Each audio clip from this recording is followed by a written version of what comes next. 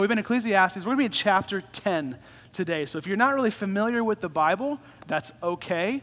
We have a couple Bibles in the back if you want to grab those. If you don't have a Bible, you can take that. That's our gift to you. That is where life is found. Christ is found there, and he's better than life itself. So please read it. Chapter 10 is where we'll be. And I'm going to actually just read the text. It's a short one. It'll be verses 1 through 7.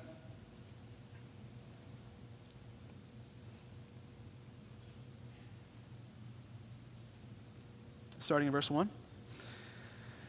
Dead flies make the perfumer's ointment give off a stench. So a little folly outweighs wisdom and honor.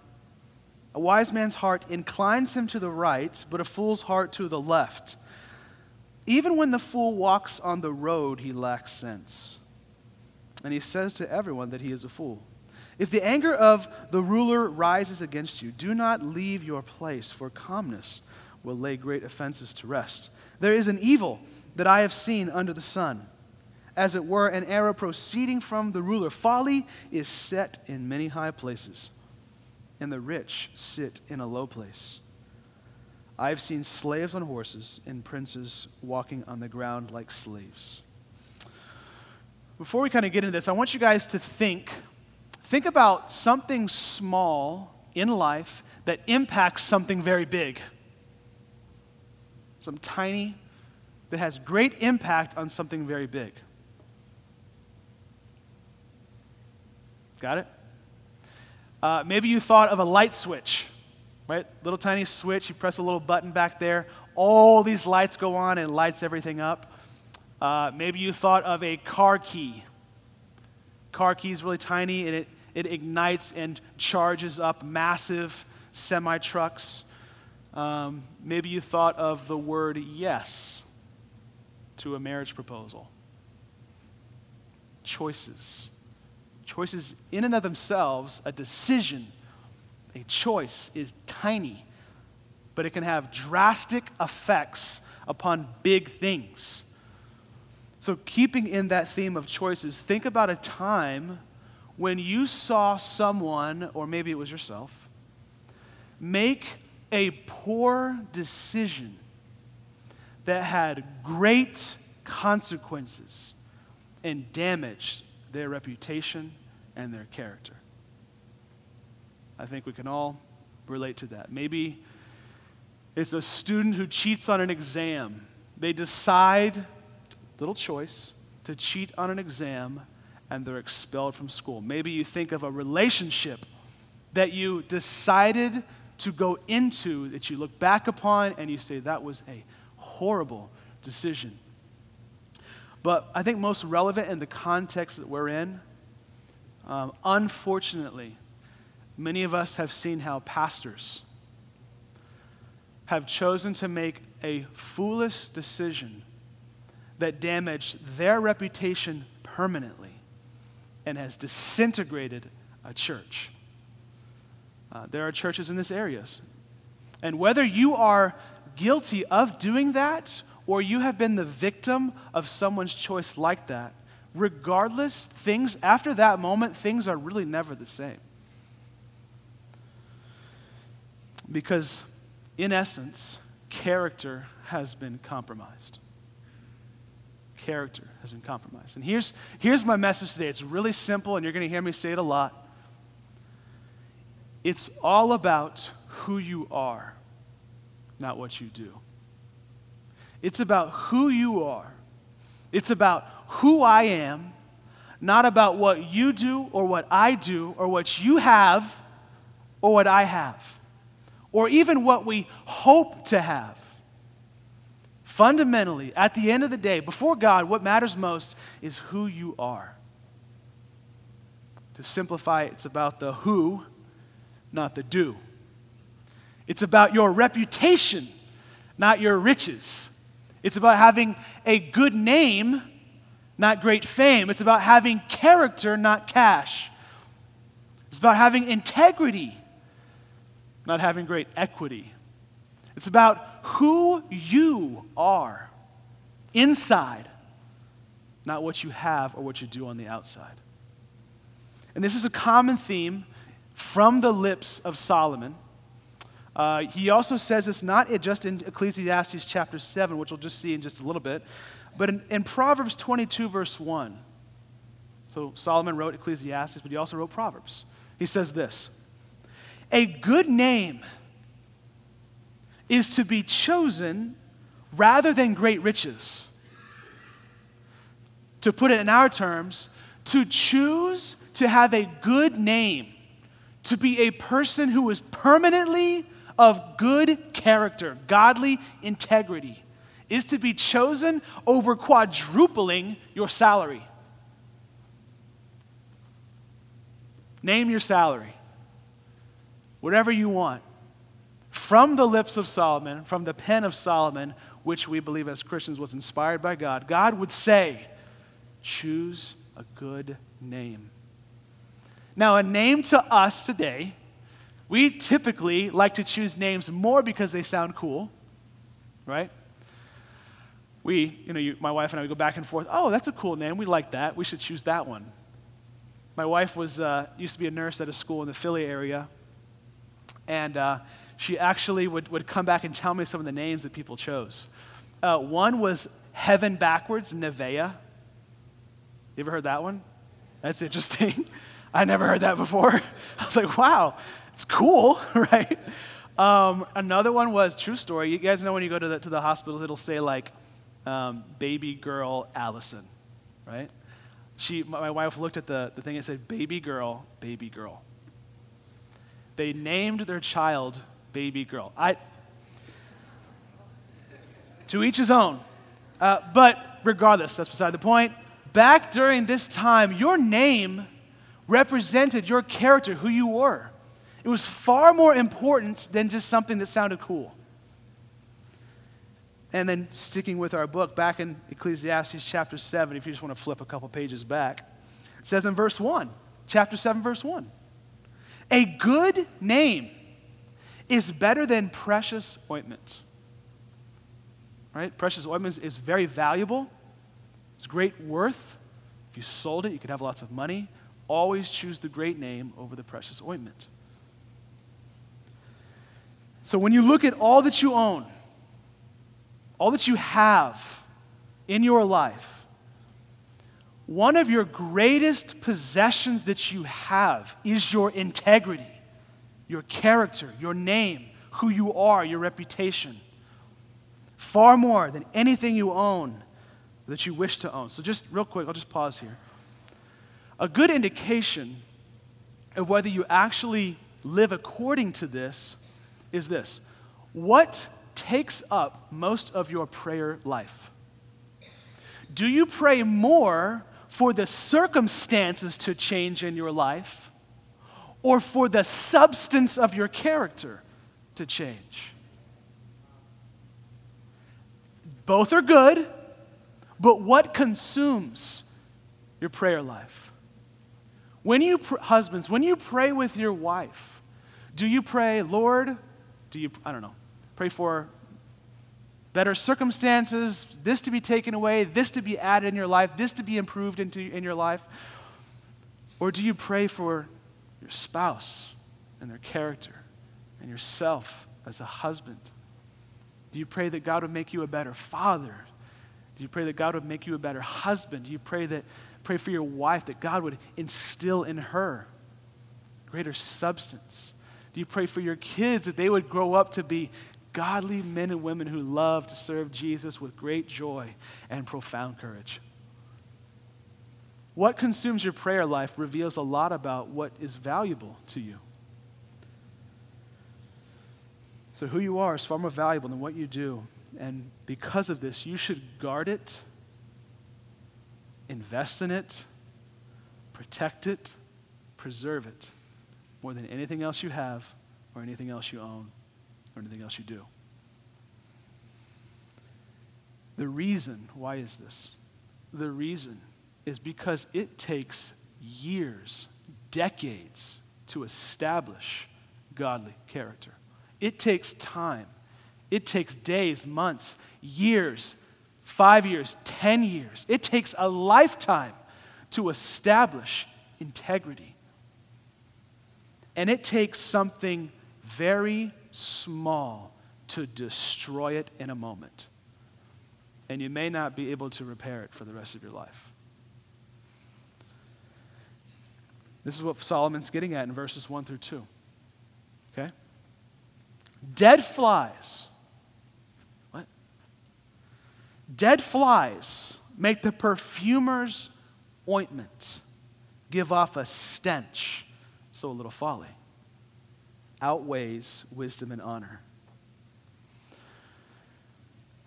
It's kind of interesting. He compares ointment to your character, to your honor. What's up with this ointment? Well, if you go back to, I had to look this up, study this. If you go back to Exodus 30, God's talking to Moses about this perfumer's ointment that has to be made for the temple. And you're supposed to use it to anoint things that are sacred, holy, and need to be set apart for God.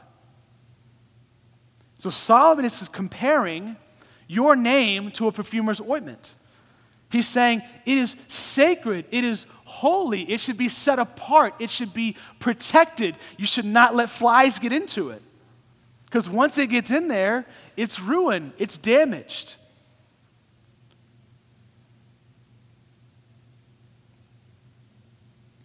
I lost my place, I'm sorry. So, here we go. So something small, like a fly, could get into your character and give off a stench. Just a little interactive time here. How many of you guys have smartphones? Everyone should raise their hand, right? How many of you guys do not have a case on your smartphone? Wow. Very few, okay? All right. I won't say anything about that. These things are very valuable. Some of them are $500, $600, $700, $800. And we pay extra money to put a casing on it, to put a glass screen over it so it doesn't get damaged. Okay, so a couple summers ago, for whatever, I know why. You know whenever you have it's like a sticky case, like rubber, and it's in your pocket, and it's like trying to pull a car tire out of your pocket, and it rips the pocket out, so you gotta stuff it back in, or you're driving, and anyways. It's bothered me. I'm doing some work around the house, and I like to listen to sermons and music and stuff, so I want to change my song. It's bothering me, so I'm like, all right, I'm going to take my case off this one time so I can slip it in and out, right? So I do that one time. I take the case off. What happens? Walking down the sidewalk, pull my phone out to check the song, to change the song. What happens? I drop it on the ground, makes that noise where you're like, that was not a good sound. And you're just like, I do not want to see the other side of this phone. I pick it up, screen's just shattered, one slip. I drop the guard one time, and it shatters the phone, ruins the phone. If you are not careful with your character, with your name, one slip of character, one lapse in your judgment, a little folly, a little sin can ruin honor, can ruin your name, can ruin your character. And isn't it interesting that when you look at the qualifications of an elder of a church, in 1 Timothy 3, Titus 1, apart from the one requirement they have to be able to teach, everything else is character. Everything else for the qualifications of an elder is character. Why do you think this is? One, it has to do with because God is a God of character. The great shepherd of the church is a Savior who has integrity, a Savior who has character. And so the shepherds of his church, the under-shepherds, must mirror and model that character as well. But I think even more on the ground, God is far more concerned with the person in the pulpit as opposed to his ability to preach. God is far more concerned about the substance of your character than the skill of your preaching. Because if you think about it, if you're listening to a man who's preaching and you know that he is unfaithful to his wife, First of all, there's not going to be anyone in the audience. He's a living contradiction. No one will listen. It will drain all authority. It will plug all ears if there is no character coming out of that man. It's no wonder that when Samuel was called to go find the next king, and he's looking at all the different men of, David's brothers, and he's like, oh, surely this is the one. Surely this is the one. Surely this is the one. And in 1 Samuel 16, verse 6 through 7, when they came, Samuel looked on Eliab and thought, surely the Lord's anointed is before him. But the Lord said to Samuel, do not look on his appearance or on the height of his stature, because I have rejected him, for the Lord sees not as man sees. Man looks on the outward appearance, but the Lord looks on the heart. God is far more. It doesn't matter if you're a beast in the pulpit. If you're a bum to your wife, you do not deserve a hearing. I found this. Charles Spurgeon, you guys, I'm sure have heard of him, as one. He's considered the prince of preachers. He wrote this book called Lectures to My Students. His first chapter, everything else is basically about how to preach and how to teach, all that kind of stuff. His first chapter is called The Minister's Self-Watch. All about watching yourself, watching your integrity, watching your character. And there's this quote in this book, I'll just read it to you. It has forever scarred me in a good way. The fear of the Lord must teach the young man wisdom, or he is barred from the pastorate. Let's put that in layman's terms. You sit the bench. You're going to get benched. The highest moral character must be sedulously maintained. Many are disqualified for office in the church who are well enough as simply being members. I hold very stern opinions with regard to Christian men who have fallen into gross sin. I rejoice that they may be truly converted and may be with mingled hope and caution received back into the church. But I gravely question, whether a man who has grossly sinned should be very readily restored to the pulpit. As John James remarks, when a preacher of righteousness has stood in the way of sinners, he should never again open his lips in the great congregation until his repentance is as notorious as his sin. I think you guys get the point. It doesn't matter if you're John Piper. If you have no integrity, no one will listen to what you're saying. It's about who you are, not what you do. And if you look at verse 2, he gets a little bit deeper into the heart and how that plays a role. Verse 2, a wise man's heart inclines him to the right, but a fool's heart to the left. You guys have heard the joke about this verse, right? This is not a political verse. It's not favoring the Republican side or the... Anyways. A wise man's heart inclines him to the right, but a fool's heart to the left. I did some studying about this. People speculate, what does right mean? What does left mean? What does this mean? What does that mean? The text doesn't say. So anything else is basically speculation. There's one commonality.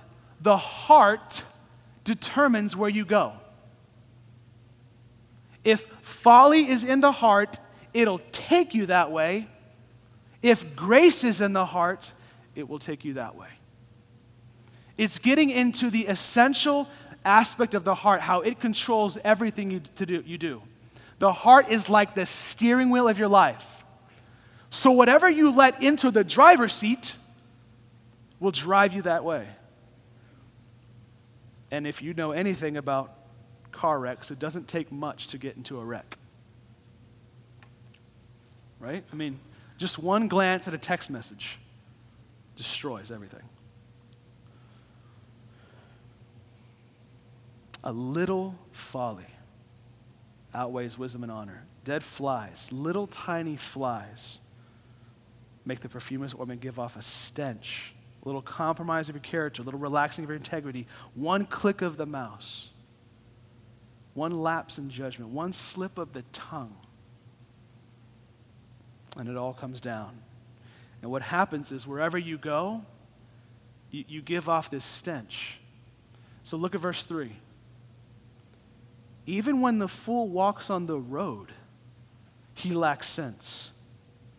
And he says to everyone that he is a fool.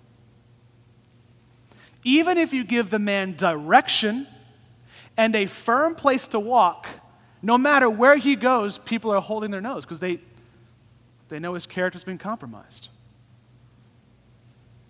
No matter where he goes, because he's let a little folly, run his heart, it has driven him to a place where it turned his heart more into a trash can, and people smell it, and people know it, and people recognize it.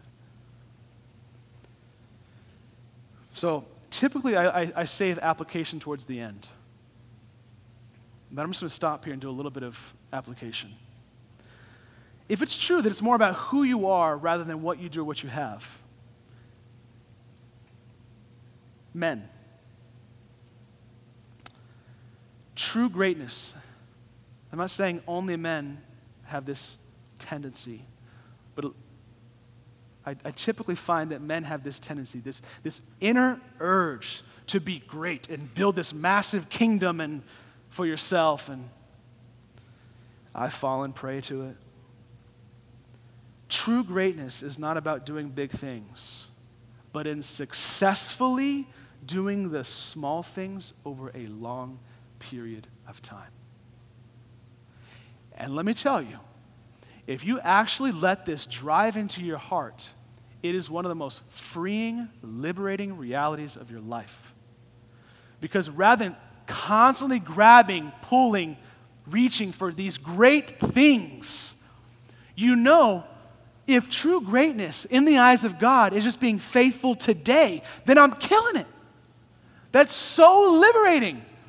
What do I have to do today? Okay, just do this. I can do that today. Wake up and do it tomorrow. Wake up and do it the next week. Wake up and do it the next month. Wake up and do it the next year and for decades. And you will look back on your life and you will say, God, I don't know how you did that, but I tell you, you truly are a miracle worker. It's very liberating, and it'll free maybe some of you from thinking, when am I going to get this? When am I going to get that? Just faithful today. If you're single, are you more concerned with who God wants you to marry or with who God wants you to be? Are you more concerned about who God wants you to marry or simply focusing on who does God want me to be? And what are you attracted to? What do you want others to be? Well, how do I say this? What do you want to attract others with? If you want a godly man or woman, you must have godly character. Literally, if you just go, in my Bible, it's the next page over, Song of Solomon, chapter 1, verse 3. Listen to this. Your anointing oils are fragrant. Your name, character, who you are, is oil poured out. Therefore, virgins love you. Sounds kind of strange. You can laugh, it's okay. Your name is oil poured out, therefore, virgins love you. Now, whether or not supposed to take a literal, like literally virgins, the emphasis is on a woman of integrity, a woman who's pure, a woman who's godly. If you yourself focus on your godly character, chances are what will attract godly women is your character. Maybe some of you are impatient with what God is doing in your life. When is God going to, I feel like I'm not doing anything for God. When is he going to work in my life? I feel like I'm not really doing anything for him or making an impact. Maybe God wants you to learn to be faithful with some small things first and build some character. And just be patient with his process. Do you know that it took from the time that David was anointed to the time that he was exalted to king over the nation of Israel was about 20 years. And a lot of that time was him running from Saul and protecting his life and making some mistakes. But God was forming in him this whole time. Be okay with God's process in your life. Maybe you're married. Maybe you should focus less on who you think your spouse should be for you and more on who God wants you to be for your spouse. That may solve a lot of conflict. If your focus, because you cannot control what someone else can do. All you can focus on is who do you want me to be for this woman? Who do you want me to be for this man? And I will do it. Because Christ is enough. He is for me. My hope is in heaven. My true husband is in Christ. That is going to be a glorious day. Maybe you have wrecked your name. Maybe you're at the point in your life where you're like, frankly, I have compromised my character like crazy and I don't know what to do. Maybe you went through a time in your life and you look back on it with regret. And you think, I don't know how God could use me. I don't know how this could ever be repaired. Let me tell you something. The gospel says that when God redeems someone by the blood of Christ, he does not just give them a new life, he gives them a new name.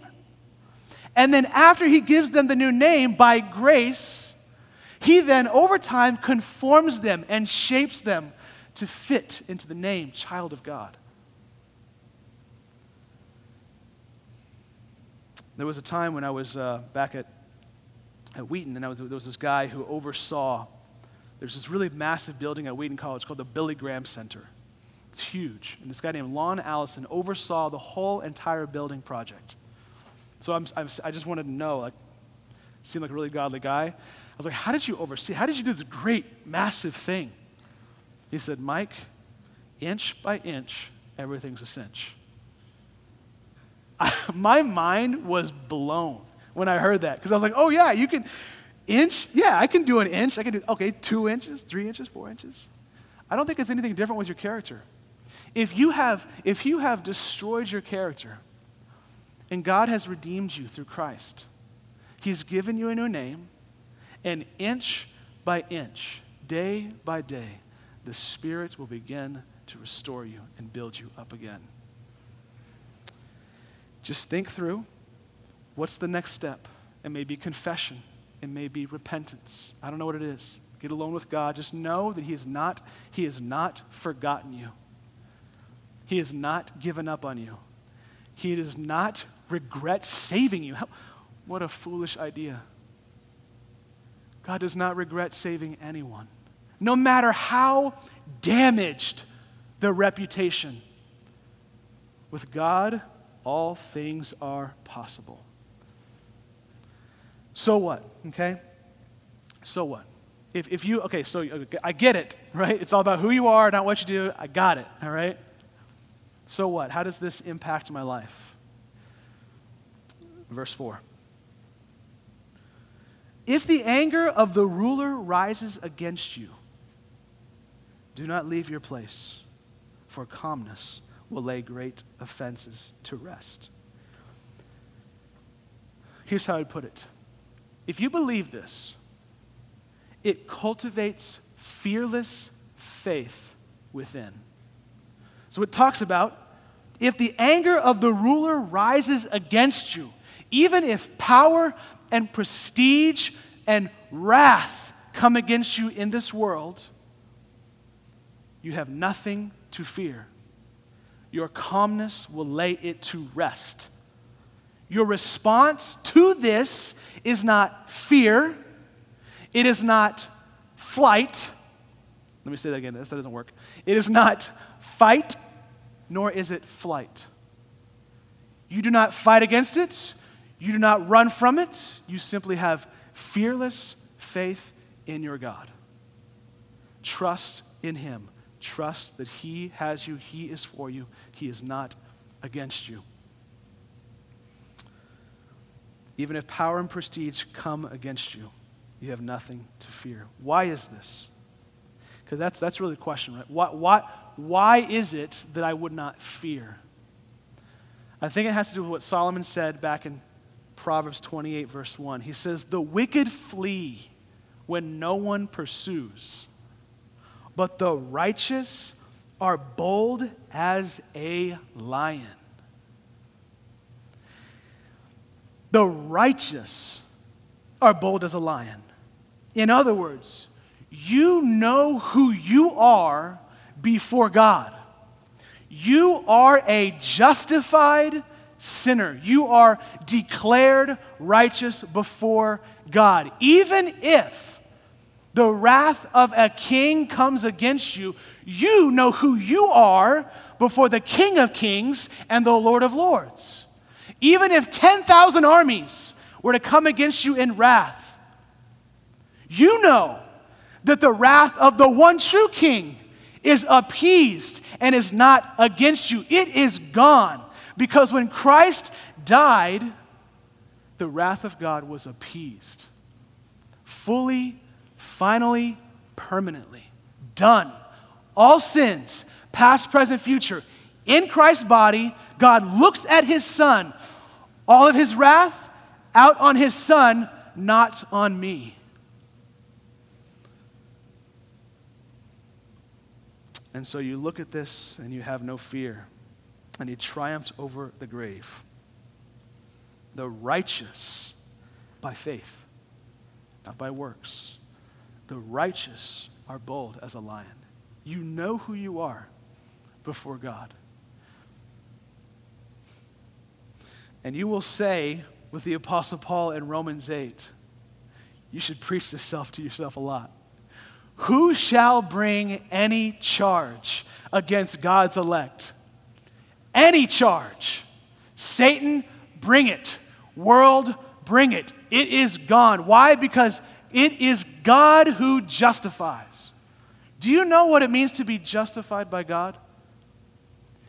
Although you and I truly, in the eyes of God, we are unrighteous in his sight. We are wretches in his sight. We are sinners in his sight. Justified means God declares you righteous. He looks upon a guilty sinner and says, clean, pure, righteous, blameless, holy. How can that be? If God says that, if God says that you are justified, is he lying? If he says you're righteous, is he lying? The answer is no. Because there is the righteous one named Jesus who established the perfect righteousness on this earth. There was no sin in him. And everyone who trusts in him, his righteousness is given to them as a gift by faith. And so that's how he sees you. And if that's who you know that you are, if that's who you know that you are, that is what frees you. That is what gives you fearless faith. Who is to condemn? Christ Jesus is the one who died. There's therefore now no condemnation for those who are in Christ. There's none. So you know who you are before God, and you care more about that. You know who you are before God. You are a justified sinner. And then out of that, it is not as if you do not pursue godly character to be justified. You are justified, and out of that truth, you are free to pursue godly character. Next, you see things for what they really are. So it produces fearless faith, and you see things for what they really are. Look at verse 5. There is an evil that I have seen under the sun, as it were, an arrow proceeding from the ruler. So he sees something. He notices something. It's not right, it's evil, it's off, but he sees it for what it really is. What does he see? Verse 6. Folly is set in many high places, and the rich sit in a low place. Here's how I'd put it. you see that the highest ones, the exalted ones on this earth, are actually the foolish ones and the poorest. And then he says in the second half, and the rich sit in a low place. The humbled ones and the lowest ones are actually the wisest and the richest before Christ. And then in verse 7, what else does he see? I have seen slaves on horses and princes walking on the ground like slaves. In other words, the freest on the outside, you realize, are actually slaves within. And those who seem to be slaves on the outside are actually the freest within. When you realize that it's about who you are, not what you do, what you have, before God in Christ, justified by grace, you don't need anything else in this world, so you are free to be a willing slave of all, to be a willing servant of everyone else. Because you see where true wealth is found, and you see where true freedom is found. Listen to how Psalm 147, verses 10 through 11, encourages you. God's delight is not in the strength of the horse, nor his pleasure in the legs of a man, but the Lord takes pleasure in those who fear him, and those who hope in his steadfast love. Do you want God to delight in you? I have spoken to people before who do not believe that God delights in them. This tells you how God can delight in you. This tells you how God can smile upon you. It is those who hope in his steadfast love. And where is the steadfast love of God found? God demonstrates his love toward us in that while we were yet sinners, let's try that again. God demonstrates his own love toward us in that while we were yet sinners, died for us. Do you believe that God died for you? Do you believe that God died for you? Do you believe that Christ was crucified for you? Do you believe that Jesus Christ, the Son of God, was nailed to a cross for you? If you do, those who hope in his steadfast love, God takes pleasure in. He is pleased with you. Psalm 33, 16 through 22. The king is not saved by his great army. A warrior is not delivered by his great strength. The war horse is a false hope for salvation, and by its great might it cannot rescue. Behold, the eye of the Lord is on those who fear him, on those who hope in his steadfast love, that he may deliver their soul from death and keep them alive in famine. Our soul waits for the Lord. He is our help and our shield. For our heart is glad in him because we trust in his holy name. Let your steadfast love, O Lord, be upon us, even as we hope in you. And this is why I prayed at the beginning, Psalm 20, verse 7. Some trust in chariots, some trust in horses. Some trust in things that they have. Some trust in things that they do. But we do not do that. We put our trust in the name of the Lord our God. You don't need that house. You don't need that job. You don't need that thing that you think you need. Because you see where true wealth and true freedom is found. One little test of how you know whether or not you have succumbed to this, you find yourself hoping in something you do or something you have. Ask yourself, would you say, I would trust in Jesus, or I would follow Jesus if? I would follow Jesus if. Typically, what's on the other side of that if is your true God. If there's anything in you that's like, I would put my full trust in Jesus if, as opposed to at all. When you realize that he laid his life down for you at all costs, the least we can do is open up our lives at all costs. Regardless of what he calls us to give up, regardless of what he calls us to let go of, regardless of what he calls us to stop trusting in. When the cross of Christ becomes beautiful to you, it captivates a heart, and you say, at all costs, Lord.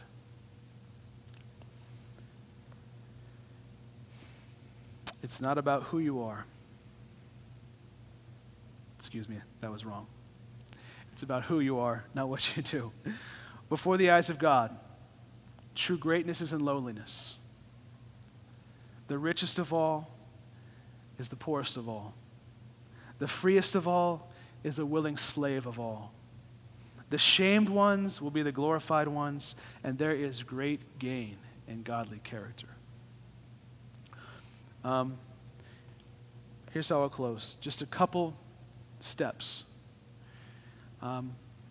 If you're kind of wondering, how do I do this? I see it. I get it. It's not about what I do or what I have. It's about me before God, my character, godly integrity. How do I do that? First step is you have to hope in Christ. First step is you hope in Christ. You must turn your hopes away from anything else that is tempting your heart away from him. And you must set your hope fully upon the grace of God in Christ. Number two, after you have set your hope, then pursue holiness. Pursue holiness. At all costs, do whatever it takes, get rid of whatever you need to. That is in accord with God's expectations, of course. Do whatever you need to pursue a life of Christ-likeness. Pursue godliness. Pursue holiness. Who is Christ? What does he want me to be? Hope, holiness, humility. You are not growing in holiness if you are not also growing in humility. A sense of self-forgetfulness. What cultivates a sense of humility in your life? Pursue that. What cultivates something that makes you feel a little bit too proud? Does God want you to let go of that? Hope, holiness, humility, and I apologize, I couldn't think of another H. The last one is faithfulness. Be faithful. Do it today. Do it tomorrow. Do it next week, next month, next year. I believe this is the pathway to living a great life that honors God and is free from the world which tells you that you have to do or that you have to have in order to honor God or in order to be great. When you realize that in Christ, it's about who you are. Let's pray.